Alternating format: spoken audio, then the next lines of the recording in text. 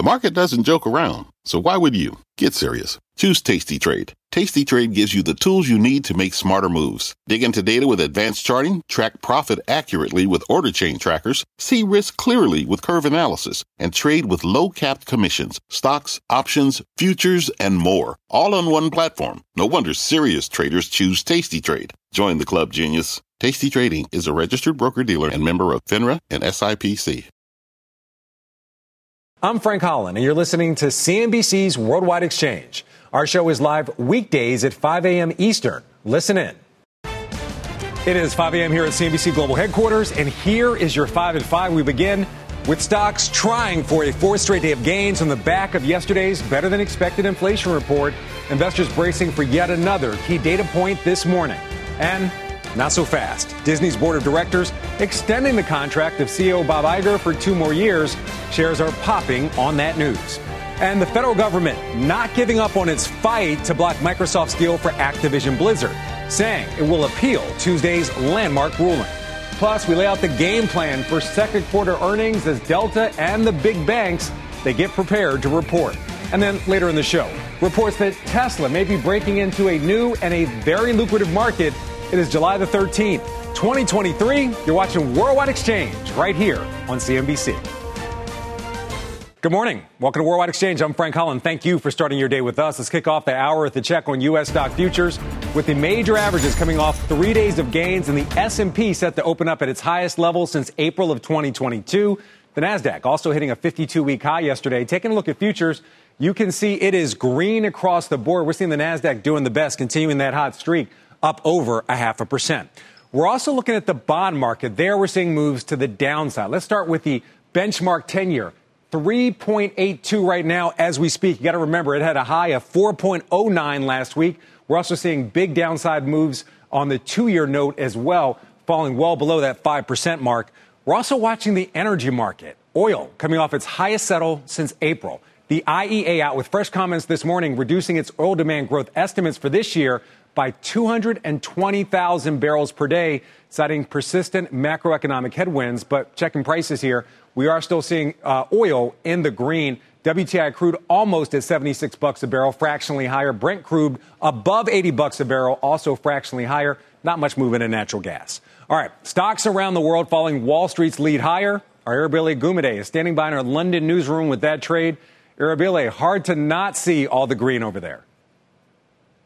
Yeah, look, if there's one thing we're looking at, it's all the green and where it comes from, right? It does follow on, of course, from the positivity we got in the market yesterday after those CPI numbers as well in the U.S., where things were cooler than anticipated, is the word we're certainly using. But positivity across the board, the FTSE 100, 0.2% stronger, 2.5% to the good as well then for the week, which does bode well for the FTSE 100. But we did get GDP numbers out today, 0.1% downturn in the UK GDP number. So inflation continuing to bite, of course, still managing to have the highest inflation rate of any major economy, really. So they'll try to do a lot more work as the Bank of England when it comes to that side as well. Then a lot of the other indices also moving a lot higher. Then on the up, the tech stocks more than 1% to the good. Basic resources also managing some sense of gains there too. On the Asian market, well, the picture here has actually been about trade numbers which have come out across the day here when it comes to China. They reported a trade surplus of around $70.62 billion US dollars. That is higher than last month's figure, or May's figure, should we say, of 65.81 billion, should I say, dollars there. But it is lower than what was anticipated of 74 billion US dollars. So it does show you that things aren't necessarily climbing as high as they would have liked them to. Both exports and imports dropping off. Exports more than 12% lower. Across the board, though, we are seeing some positive numbers for the Asian trade. All right, Arabile Gumede live in our London newsroom. Arabile, great to see you as always. Thank you very much. All right, turn our attention back to the U.S. and Wall Street. The S&P 500 closing at a 15-month high yesterday on the back of that cooler-than-expected inflation number. But one market watcher says don't get too excited because a recession is still likely. In a note from Oxford Economics, lead U.S. analyst John Canavan says bullish sentiments about the Fed's chances of creating a soft landing while curbing inflation through higher rates, they could boost the S&P 500 back above 4,500. However, and there's always a but, He believes a slowdown starting later this year will keep the index from returning to its 2022 record high, and markets will likely lose ground in the second half and struggle for gains in the years ahead. Let's bring in Anika Gupta, equity and commodity strategist at Wisdom Tree. Anika, good morning. It's great to see you. Very good morning. All right, Thanks for having me. So kind of a nuanced take there. So do you agree with this thesis from Oxford Economics, at least about the second half of the year, that we could see a rally? And I also want to ask you, is tech going to still maintain leadership? I know you're looking at the NASDAQ 100 and the fact that it's actually trading below its 200-day moving average. Absolutely. We've seen, obviously, many investors out there are contesting that, the NASDAQ is overvalued at this current point in time. But if you really look back into history, what you do see is at the peak of the dot-com bubble, the NASDAQ was trading well above its 200-day average. And today it's still trading 16% its 200-day average. So I think we're at this pivotal point where earnings will be a very important deciding factor for whether we see an extension in this rally. And I think what investors are going to be really looking through in these earnings figures is if they can, continue to produce these much higher revenue numbers. What we're seeing in the pure play AI, figures for earnings this season is we're still seeing an average earnings of 9%, which is well above the average for the S&P 500. And, in this growth scarce environment where we are entering a slowdown, investors are very hungry for growth opportunities. And hence, if we do see that play out, that will, provide that extension in the rally. All right. So this is Worldwide Exchange. We talk a lot about the U.S., but we also do look at international markets. You're looking at Japan. Where are you seeing the opportunities there? Well, we've been looking at Japan over the last 6 months, and we have been quite bullish on Japan. But we were taken aback when the Tokyo Stock Exchange actually came in and introduced, a complete overhaul on their corporate governance rules. They've written out to more than 3,000 companies telling them that you need to, come out with a plan, bring up your price to book ratio. And if you don't, you actually have the chance of being kicked out. So we are seeing companies respond to that. We are seeing, that well-known myth that Japanese corporates do not compensate investors being dispelled.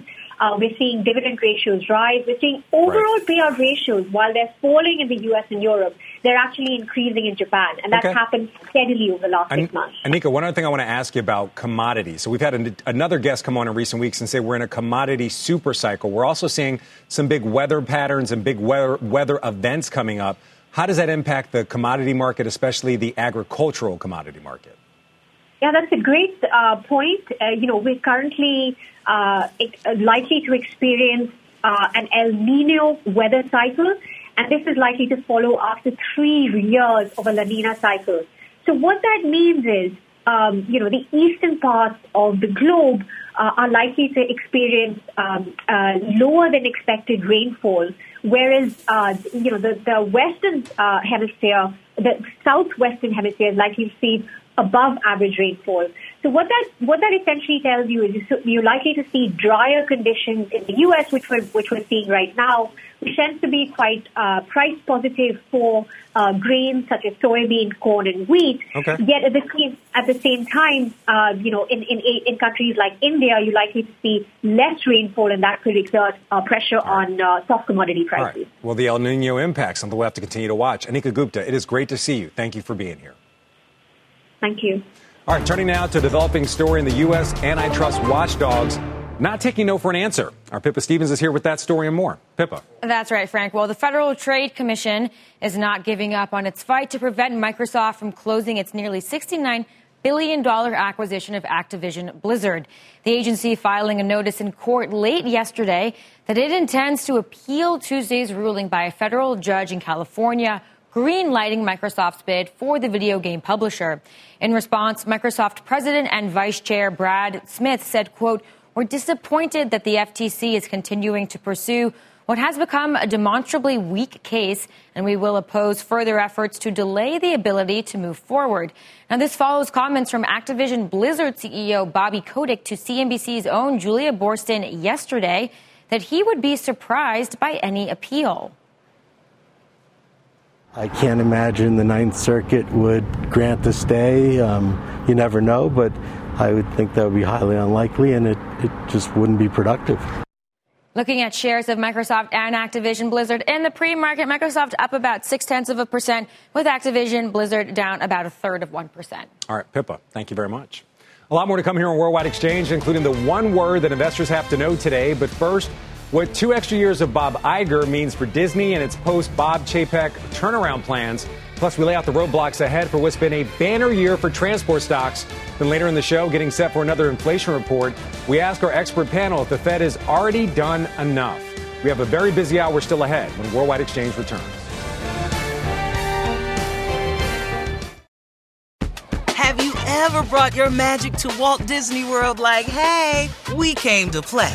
Did you tip your tiara to a Creole princess or get goofy officially? Step up like a boss and save the day?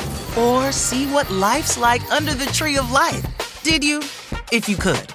Would you? When we come through, it's true magic. 'Cause we came to play. Bring the magic at Walt Disney World Resort. What does it mean to be rich? Is it having more stories to share or time to give?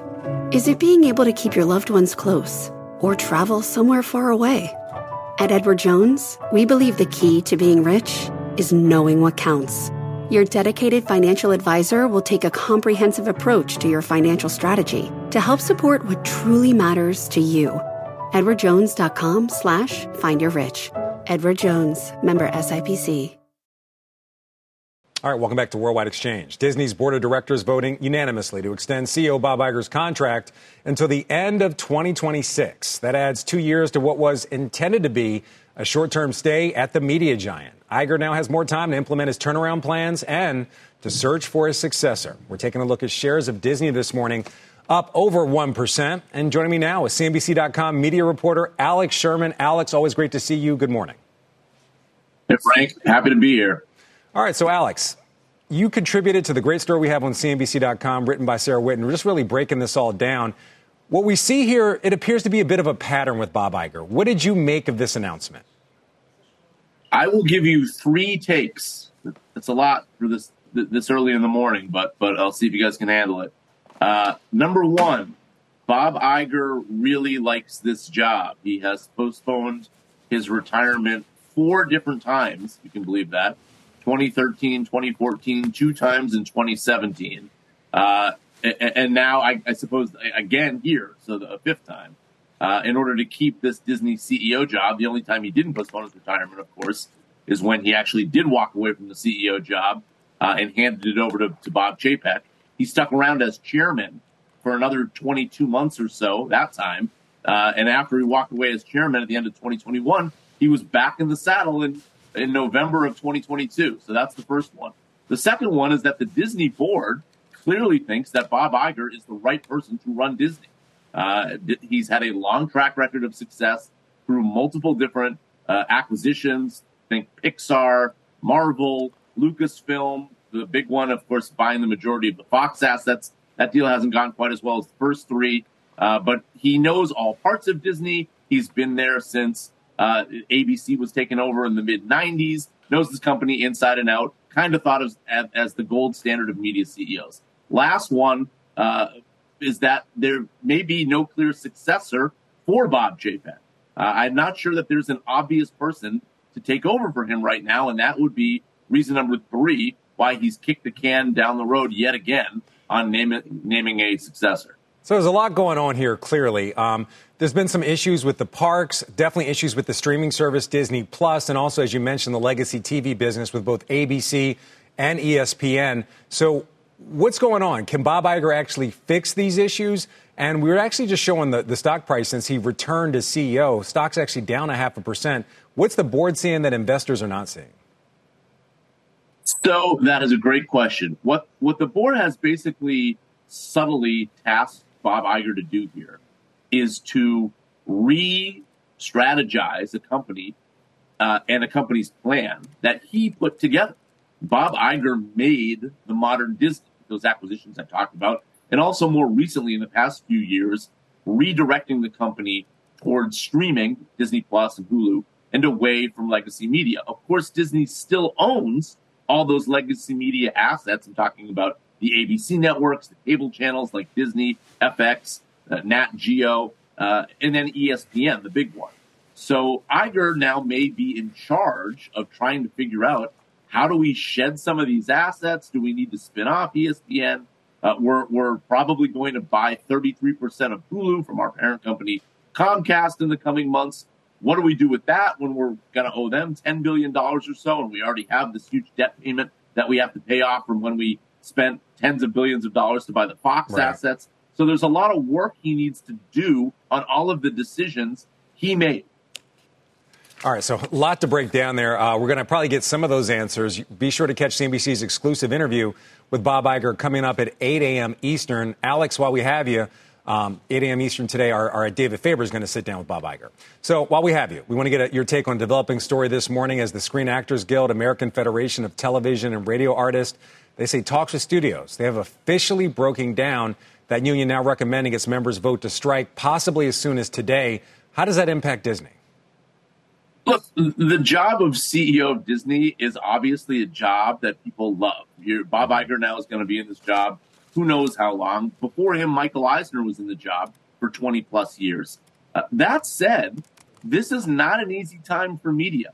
And the strike is yet another example of that. As the business shifts to streaming first, the writers and the actors who are now both on strike want to get paid in a more commensurate way for people that are overwhelmingly now viewing their work at home on a streaming service, and the money in the contracts haven't caught up yet. They're still designed for an old world where theatrical is the main way that these actors are paid, even though millions and millions and millions of people around the world are now watching their stuff on streaming instead. So that's what these strikes are all about. The end game may hurt the media companies even more, and you can add that to the list of all of the different things that Bob Iger is going to need to have to think about as he, again, tries to reorient Disney for the next decade and beyond. All right, this story is still unfolding. Endgame, oddly enough, one of its big successes with the Avengers franchise. Alex Sherman, it's always great to see you. Thank you very much.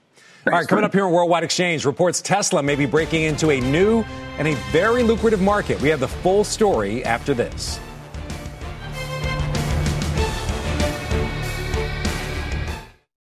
From their innovative practice facility to unmatched views from the fairway, the PGA of America is helping lower scores and elevate fan experiences with 5G solutions from T-Mobile for Business.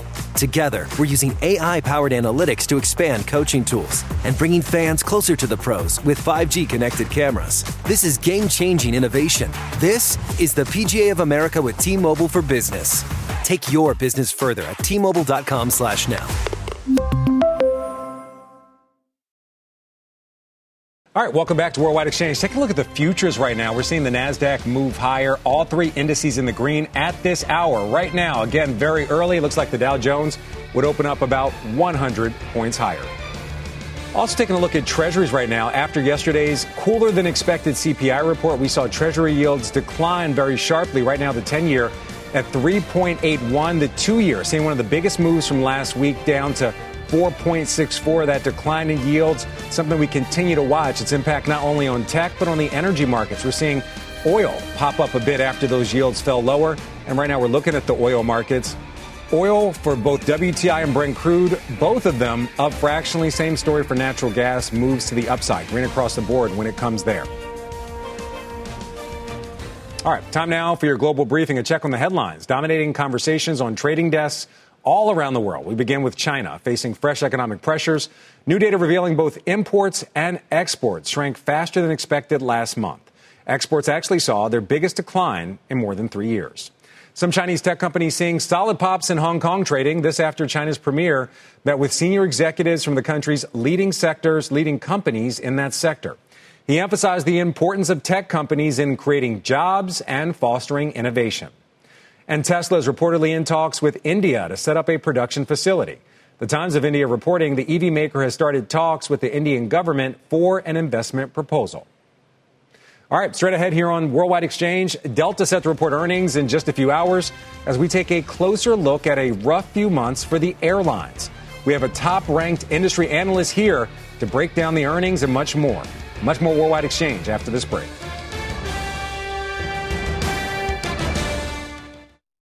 It is right around 5:30 a.m. here in the New York City area, and we're just getting started here on Worldwide Exchange. Here is what's still on deck. Stocks looking to keep up the momentum with the S&P hovering at its highest level in more than a year. Futures are pointing to a higher open. Easing inflation serving as one of the main drivers of the bullish market action. We're going to lay out what it could mean for the Fed and its rate hike strategy. And investors also gearing up for the start of earnings season. Big banks, airlines, and consumer-focused companies, they are all in the docket. We're going to tee up what you need to watch and what could be a tough quarter. It is Thursday, July the 13th. You're watching Worldwide Exchange right here on CNBC. Welcome back to Worldwide Exchange. I'm Frank Holland. Thank you for starting your day with us. Let's pick up the half an hour with a check on U.S. stock futures, with stocks coming off of 3 days of gains, and the S&P set to open up at its highest level since April of 2022. NASDAQ also coming off a 52-week high. Right now, we're seeing green across the board. The NASDAQ's doing the best, up almost 0.75%. The Dow looks like it would open up right around 100 points higher at this hour. The S&P also moving higher in the pre-market. We're also looking at the bond market. That's where we're seeing a different kind of action. Yields moving to the downside. The benchmark 10-year at 3.82. Last week, it hit a high of 4.09, so a big decline there. Also seeing a big downside move when it comes to the 2-year note. All right, investors, they continue to digest yesterday's June consumer price index that led to that decline in yields. The big questions now, what is the softer than expected report and the lowest read since March of 2021? What does that mean for the Fed? Also, has the central bank already done enough to cool inflation? And as if yesterday, as if it wasn't enough, we're also waiting on the latest producer price index that's out at 8:30 a.m. Eastern time. Joining me now is Sarah House, Wells Fargo Managing Director and Senior Economist.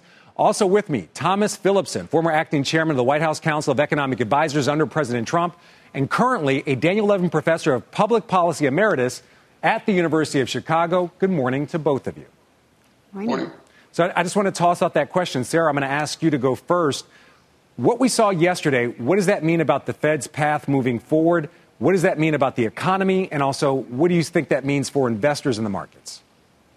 Sure. So I think in terms of the Fed's path, so I think we're still looking at a July rate hike as our base case. So the Fed telegraphed this pretty well. I think this was also just part of that brokered compromise between that June pause. And so I don't think that even the softness that we saw yesterday is enough to really convince the Fed that they have quite done enough. I think they want to make sure that we see that downshift in inflation that we saw in yesterday's core maintained. So I think we still go for July, but I think it does suggest that that's likely to be the last hike this cycle, because I do think that we can see those roughly 0.2% monthly increases in the core CPI be sustained over the next few months.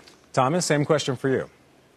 Yeah, I think that the markets are basically, the forward markets are indicating a 25-point rise next time, but then a zero. It's growing at zero after yesterday, actually, after the data came out yesterday. I think the big issue for the Fed is the core that is still pretty persistent. It came down a little bit yesterday, but the big sort of overhanging problem for the Fed is housing, which is the biggest component of core CPI, 40%, but it's also the worst measures. And it appears that rate hikes are essentially inflationary in that sector, which might seem strange, but we have housing prices going up in Case-Shiller, and we have construction booming with rate hikes currently taking place. And I think one explanation for that is that the supply of housing has gone down with the rate hikes. People are sitting, 60% of market are sitting on mortgages financed during COVID with very low rates, so no one wants to move. And existing home sales is about 90% of new sales of homes. So there's a huge supply reduction in the housing market, which has led to two things. One is prices are increasing as opposed to decreasing with rate hikes, and construction is up to make up for that lack of existing homes being sold. Okay. Thomas, I want to stick with you for a minute. Are we at risk with one or maybe even two more hikes of creating a situation where the Fed overshoots its 2% target and we create a deflationary environment? Yes and no. Again, like I said, the housing component seems to be working in the opposite direction, where rate hikes have now increased housing prices as opposed to decreasing them by cutting supply more than it's cutting demand, essentially. But it is a general fear here that the Fed is overdoing it. And this recession would be kind of unique in recent recessions, if we actually get into one. It's not clear yet, but if we do, because the government is not going to step in with the House of Representatives basically going to resist too much of a stimulus here like we did during COVID. So it's going to be a pretty interesting recession in terms of lack of government response to the recession. So, Sarah, is the Fed at least at risk of overshooting and creating what many people are fearing could be a deflationary environment?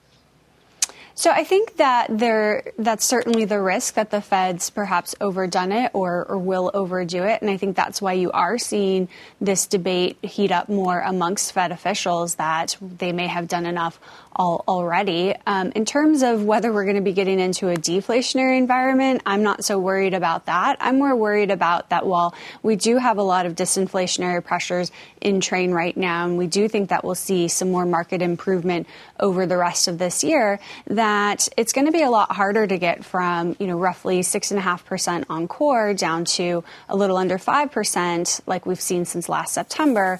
We're not going to see that same pace of disinflation ahead. And, as Tomas pointed out, we're already seeing some rebounding and some firmness in the housing market. And so I think that's going to suggest that we have, in some ways, less disinflationary tailwinds as we move out further into 2024. And you're not going to get inflation fully back to 2% in a timely and sustained manner.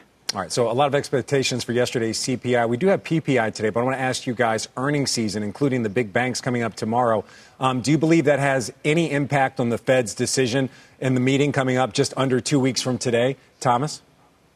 Well, it should have, because there is some stress in the banking sector, not as much as we predicted a couple of months ago. But I think the overriding concern is for the Fed is inflation. That's kind of where they're looking. And the PCE is going to come, which is their favorite inflation measures, coming out the Friday after their meeting. So this is kind of the last week we had yesterday on inflationary metrics before they go into their meeting. But I think the overriding concern is certainly inflation and not banking. Sarah, same question. Earnings season, does that have any impact on the Fed, or is whatever we saw from CPI, is that going to guide their final decision?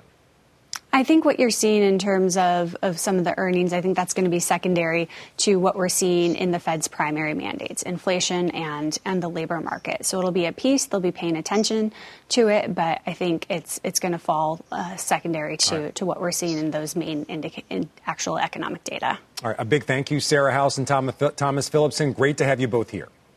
Thank you. All right. Let's stick with earnings season. Several high-profile reports over the next 2 days. But this quarter's reports, they may offer a bit of a mixed picture. Our Bob Pisani has more. There's good news and bad news for earnings season. The good news is that the second quarter is likely to be the trough for earnings. That's because the outlook for the rest of the year is not nearly as dire as it was 6 months ago. So far, the soft landing scenario has been the correct scenario, one where inflation is slowly coming down, job growth moderates but still remains healthy, and corporate profits are stable and begin to improve. The bad news is that earnings are not the problem, it's valuations. The S&P 500 is 15% higher than it was 6 months ago, but earnings expectations for the next 12 months are not dramatically higher. That means investors are paying a very high price for that future stream of earnings, and some may start pushing back against those high prices. That may mean that companies may not see much of a move up in their prices, even if they report a beat in earnings in the next few weeks. So there's other issues, of course. Now, one big one is revenues. Many companies are likely to report a much tougher time raising prices because consumers are going to likely start pushing back after a couple of years of big price increases. That could crimp profit margins if wage inflation remains high. Back to you, Frank. All right, big thanks to our Bob Pisani. Let's stay on the earnings front and a major focus on tomorrow's results from some of the big banks. Analysts already saying this quarter it could be a very rough one for the sector. Our Leslie Picker joins us now with much more. Leslie, good morning. Hey, Frank. Yeah, you're right. This is shaping up to be a pretty tough quarter, even for the largest banks. Bank executives have been guiding the market lower, and analysts have been slashing their earnings estimates left and right throughout the quarter. The Street has taken down their Q2 projections for the Big Six by 20% on average from the estimates they had laid out at the start of the year. 20% on average lower revisions. That's due to rising funding costs. Banks essentially need to pay depositors more amid higher for longer rates, and loan growth is slowing. Those dynamics are crunching margins, and the environment for deals, both M&A and IPOs, has been abysmal. All of those headwinds, of course, come at a time where bank regulations are quickly changing and the direction of the economy is so uncertain. So banks are likely to hold on to their capital and put away more reserves to protect against those risks. Much of this is already priced into bank stocks, however, with valuations well below historical averages. KBW says, quote, "This is what the trough looks like." So if that's true, any hints of green shoots from the reports and conference calls may generate renewed investor interest in the group. We'll see tomorrow when three of the big money center banks, that's JP Morgan, Citi, and Wells Fargo, report. And I'll be sitting down exclusively with Citi's CFO, Mark Mason, tomorrow afternoon. Frank. All right, Leslie, that'll definitely be a very interesting conversation. Our Leslie Picker talking to Citi CFO at 1 p.m. tomorrow. So I do want to also ask you, we've had such a focus on regional banks. How is that going to make this quarter maybe different than previous quarters we've seen? Yeah, I mean, last quarter, it was all about the regionals. It was so much focus on what their deposits were doing. Were they flying out the door amid those bank failures we saw earlier in the year? This quarter, there's going to be a little bit more attention paid to the bottom line. Less about balance sheet, more on the bottom line. How much more are these regionals needing to pay their depositors to actually keep those deposits in-house? What does loan demand look like? And what is all of this meaning for the margins and for their ability to essentially kind of keep trucking along in this current environment? So I think the big question will be, I don't think there's as much of an existential, like deposits are flying out the door. Oh my gosh, which bank is going to be next? I think you could see a little bit more stability on that front. And the focus is going to be more on kind of your traditional, what does EPS look like during the quarter? What happened with net income? All right, a lot to watch. Leslie Picker, I know you'll be all over it tomorrow. Thank you very much for being here. Well, if banks weren't enough, we get quarterly results from Delta in just under an hour. Looking at shares of Delta up 1.5% in the pre-market. And that report is helping to kick off a string of reports from the airline industry. The figures come on the back of continued flight disruptions for airlines, with the most recent happening right around the 4th of July holiday. I was caught up in it myself. But the airline stocks, they continue to fly higher despite that turbulence. For more, let's bring in Sheila Kahyaoglu, Jefferies aerospace and defense analyst. Sheila, great to have you here. Thank you so much. All right, so people keep booking, the consumer keeps spending, but yesterday, Arsima Modi putting out a really good point. Travel prices are actually declining if you look at yesterday's CPI. Are we going to see some of that softness in these upcoming reports? We don't think so, and here's two reasons why. Delta at its recent analyst day in late June really harped upon the point that there's still about $300 billion in missing revenues from airline travel. It generally is 1.3% of GDP, and we're not there yet. So it's below historical norms. The second reason is when we look at pricing for airfares, it's about 15% above 2019 levels in 2023, and we expect that to be flat in 2024. We think that despite demand, we think demand's going to stay strong, but capacity constraints, whether it's airline traffic disruptions or just the lack of Boeing and Airbus delivering their delivery targets, is what's going to keep pricing momentum again. And again, consensus is for flat pricing. So there's opportunity to the upside despite the CPI report. All right, let's look ahead to Delta. You have a buy rating, $60 price target. It's about a 25% upside from where the stock's trading at right now. What's making Delta the only name in the big airlines that you have a buy on? The rest are holds. In general, we're incrementally more positive on the group. The group is trading at 4.5 times EBITDA right now. It's 12% below its 2019 levels. It trades at 6 times EBITDA. It's about a 60% discount to the market. So you really can't go wrong on valuation with the group. But obviously the capacity issues are going to hit United, especially in late June because of their Northeast focus. We do like Delta aside from its airline premium offering for two other major reasons. One, they have a tech ops business, which does engine repairs, and we value that business standalone at about $10 billion of enterprise value. And they have their Sky Miles Amex program, which they really harped on at their analyst day, and we value that at $30 billion. So combined, these two other businesses are about the market cap of Delta. So with that, we think you're getting the airline for about free. Oh, interesting take there. Just in general, what's the next inflection point for the airlines? We're kind of halfway through the summer travel season. When's the next time that we'll have some type of indication of just how their traffic is going and also their pricing ability is going? So booking curves are shorter post-COVID. So we won't really glean into how much of September and October is booked, but obviously Q3 is typically seasonally weaker given leisure falls off, and corporate is stagnating at this 80 to 85% recovered mark. So we really won't get any data points until Q3 in our view, or until September, to see how the second half and 2024 is starting to shape up. But again, consensus really assumes a deceleration in pricing in the second half, as well as costs, of course, as fuel has come off, and flat assumptions into 2024. So the setup is there. The valuation is low. So these stocks, if they're running operationally well, I have to caveat that, like Delta is, are set up pretty well. All right, certainly something to watch. Looking at Delta and United, both up more than 40% year to date. Sheila Kahyaoglu, great to see you as always. Thank you. And be sure to catch a CNBC exclusive interview with Delta CEO Ed Bastian. That's coming up today at 7:10 a.m. Eastern Time.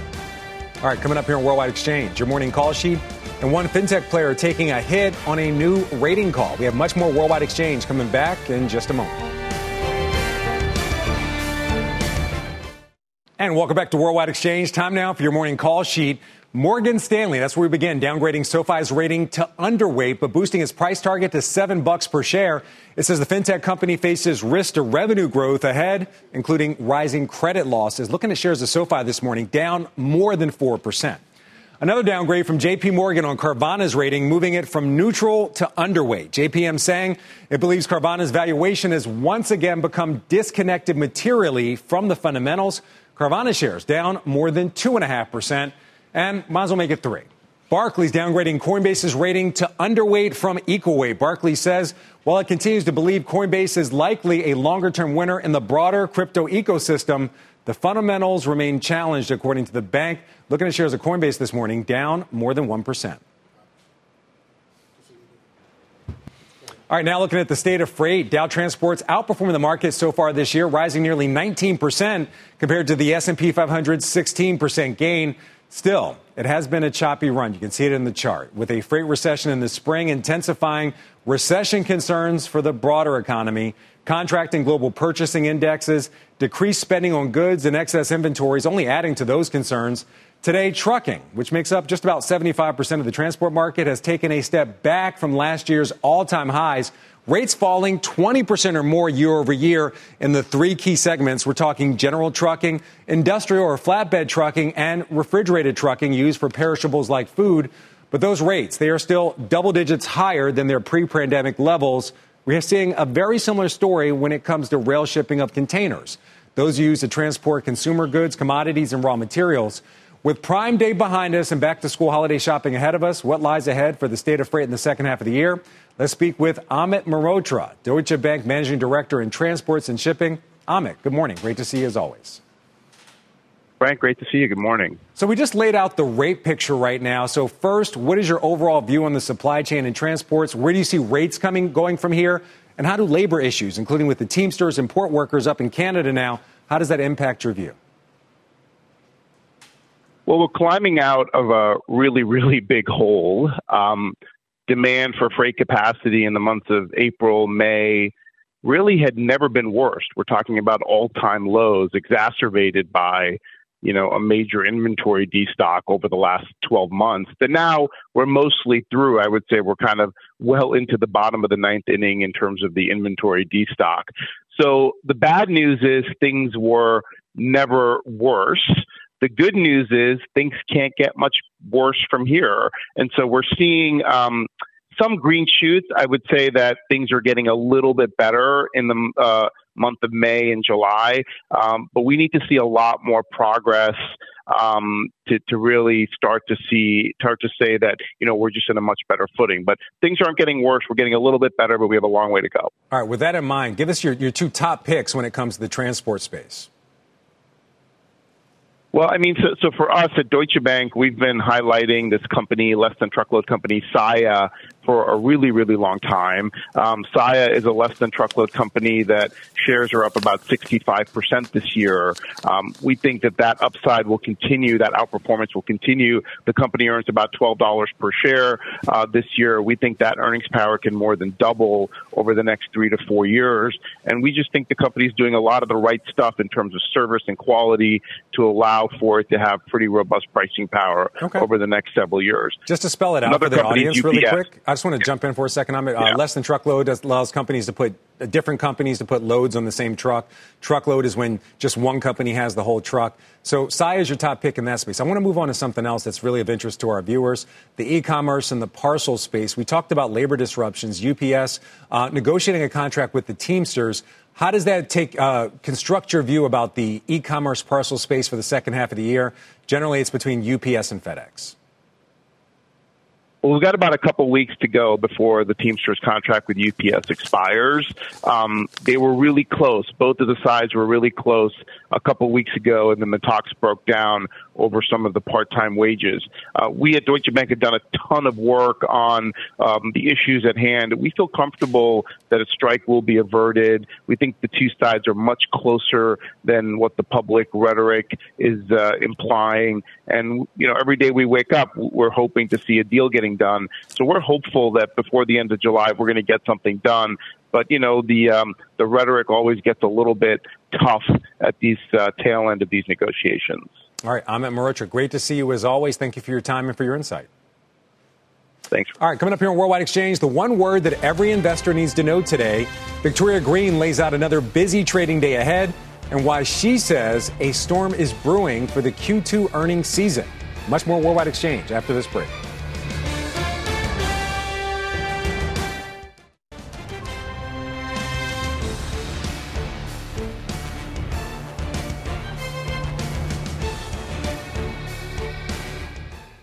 All right, time now for what we call your WEX wrap-up. We start with Disney extending Bob Iger's contract into the end of 2026, adding 2 years to what was meant to be a short stay as CEO at the entertainment giant. Iger joins our David Faber exclusively at 8 a.m. Eastern, right here on CNBC. The FTC says it is appealing a federal judge's decision to greenlight Microsoft's $69 billion bid for Activision Blizzard ahead of the deal's July 18th deadline. Meta Platforms is reportedly getting set to release a commercial version of its AI model, a move that should allow Meta to better compete with OpenAI and Google. That's according to the FT. The release is expected imminently. And shares of Viasat are sinking ahead of the open after the company disclosed that it most recently launched a satellite suffered a malfunction that may, quote, materially impact its performance. Looking at shares, down more than 21%. The SAG-AFTRA union says its negotiators unanimously recommended a strike after labor talks with Hollywood studios. They failed to yield an agreement. The union says its national board would meet today to vote on a strike. And Cathie Wood's ARK investment disclosing it sold nearly 21,000 shares of Tesla yesterday to the tune of $5.7 million. It marks the latest sale by Wood of the EV giant. All right, looking ahead, today's PPI read and the kickoff to earnings season is set to provide some fresh fuel for the markets as they try to keep up with the win streak. But your next guest says it could be stormy skies with Q2 results. Victoria Green is the founding partner and CIO at G Squared Private Wealth, as well as a CNBC contributor. Vicki, always great to see you. Good morning, Frank. Vicki, I kind of know you to be more optimistic. Stormy skies ahead. With that in mind, what's your WEX word of the day? My WEX word of the wet day is lull. A lull is the calm before the storm, and that's what I feel like we're all looking at as we're entering earnings season here, as well as the second half of the year after this huge run-up. We have a lot of macro clouds on the horizon we have to keep our eye on, and so I feel right now we're in a little dinghy in the ocean, but we can see the dark clouds on the horizon, and it looks a little bit choppier as we go forward. All right, so you're saying kind of choppy as we go forward. It's hard not to pay attention right now. The NASDAQ, the best performer in the pre-market, moving higher as we're doing the show. We saw yields decline very sharply yesterday. Is today a day you would buy back into that trade? I think right now we're letting some of our growth run, but I lean more towards selling the rip than buying the zip on the NASDAQ because it has been on a tear. And it is true, bubbles can persist for longer than we think they can. But I do see this AI trade a little bit bubbly and frothy. So I'm a little bit more like Cathie Wood, starting to take some of those profits from some of those huge run-ups. But yeah, for right now, it's risk on everything. There's no problems whatsoever. But the market's not pricing in any headwinds on the macro side. The market's pricing in everything's going to be perfect and great. Everybody's going to use AI to drive higher revenues. And I just think it's going to be a little bit harder for the revenues and the under the hood and the fundamentals to back up where some of these stocks are trading. So it's just, fundamentals do matter. Sometimes in a bubble, they don't. When they first start running up, everybody just trades the technicals, but when you start to trade at 40, 50 times sales, it starts to get really expensive and something you should look at taking profits. All right, I want to come to your wheelhouse, energy. The sector is still in the red year to date, but again, those lower yields actually giving oil a pop and creating the expectation that demand can still be possibly higher. Would you buy into energy today? Do you believe that we bounced off a low when it comes to oil? I am a little constructive on some parts of the energy market. I like the services, the Schlumbergers and the Halliburtons. I'm a little wary on the integrated oils and the E&Ps, and that's just because integrateds are going to face worse refining margins, as well as natural gas was pretty tough. You saw Exxon take that hit earlier this month when they kind of pre-announced, hey, we're going to have about $4 billion less revenues. E&Ps in the U.S. are also struggling. The Permian slowed down a little bit. You only have about 680 total oil and gas rigs now in the United States. But if you look international, especially at Schlumberger, you are seeing more drilling activity. IEA did come out today saying, hey, we are cutting our forecast a little bit, 2.2 million barrels per day growth. Okay. But, it's still a little bit slower growth. All right. So, Vic, we're all about actionable moves for today. So yes or no, would you buy oil stocks today? And what are your other picks? Yes, on Schlumberger and Halliburton on the services. I also like Pepsi. They report today. That company, if they beat today, that's going to be 18 straight quarters of beats. I also like Netflix. I think their password crackdown and ad-supported tier, they're going to beat their 1.85 million subscriber. Just got upgraded today by UBS. And then lastly, and nobody talks about them, I do love my IBM. They are the original AI pioneers with Watson. They just released Watson X. I think you got to understand how critical this company can be and how ingrained they are with Fortune 500 companies to help them develop enterprise platforms for AI usage. All right, Victoria Green, always great to see you. Thank you for your time. Quick look at the futures before we let you go right now. The NASDAQ doing the best, up over 0.5%. The Dow off of its highs. Looking right now would open up about 60 points higher. That does it for us here on Worldwide Exchange. Squawk coming up next. Thanks for watching. You've been listening to CNBC's Worldwide Exchange. You can always catch us live weekdays at 5 a.m. Eastern. CNBC has quick and easy to understand business news updates at the open, midday, and close every weekday. Markets, money, and more from Wall Street to Main Street. I'm CNBC's Jessica Ettinger. Follow and listen to CNBC Business News Updates wherever you get your podcasts.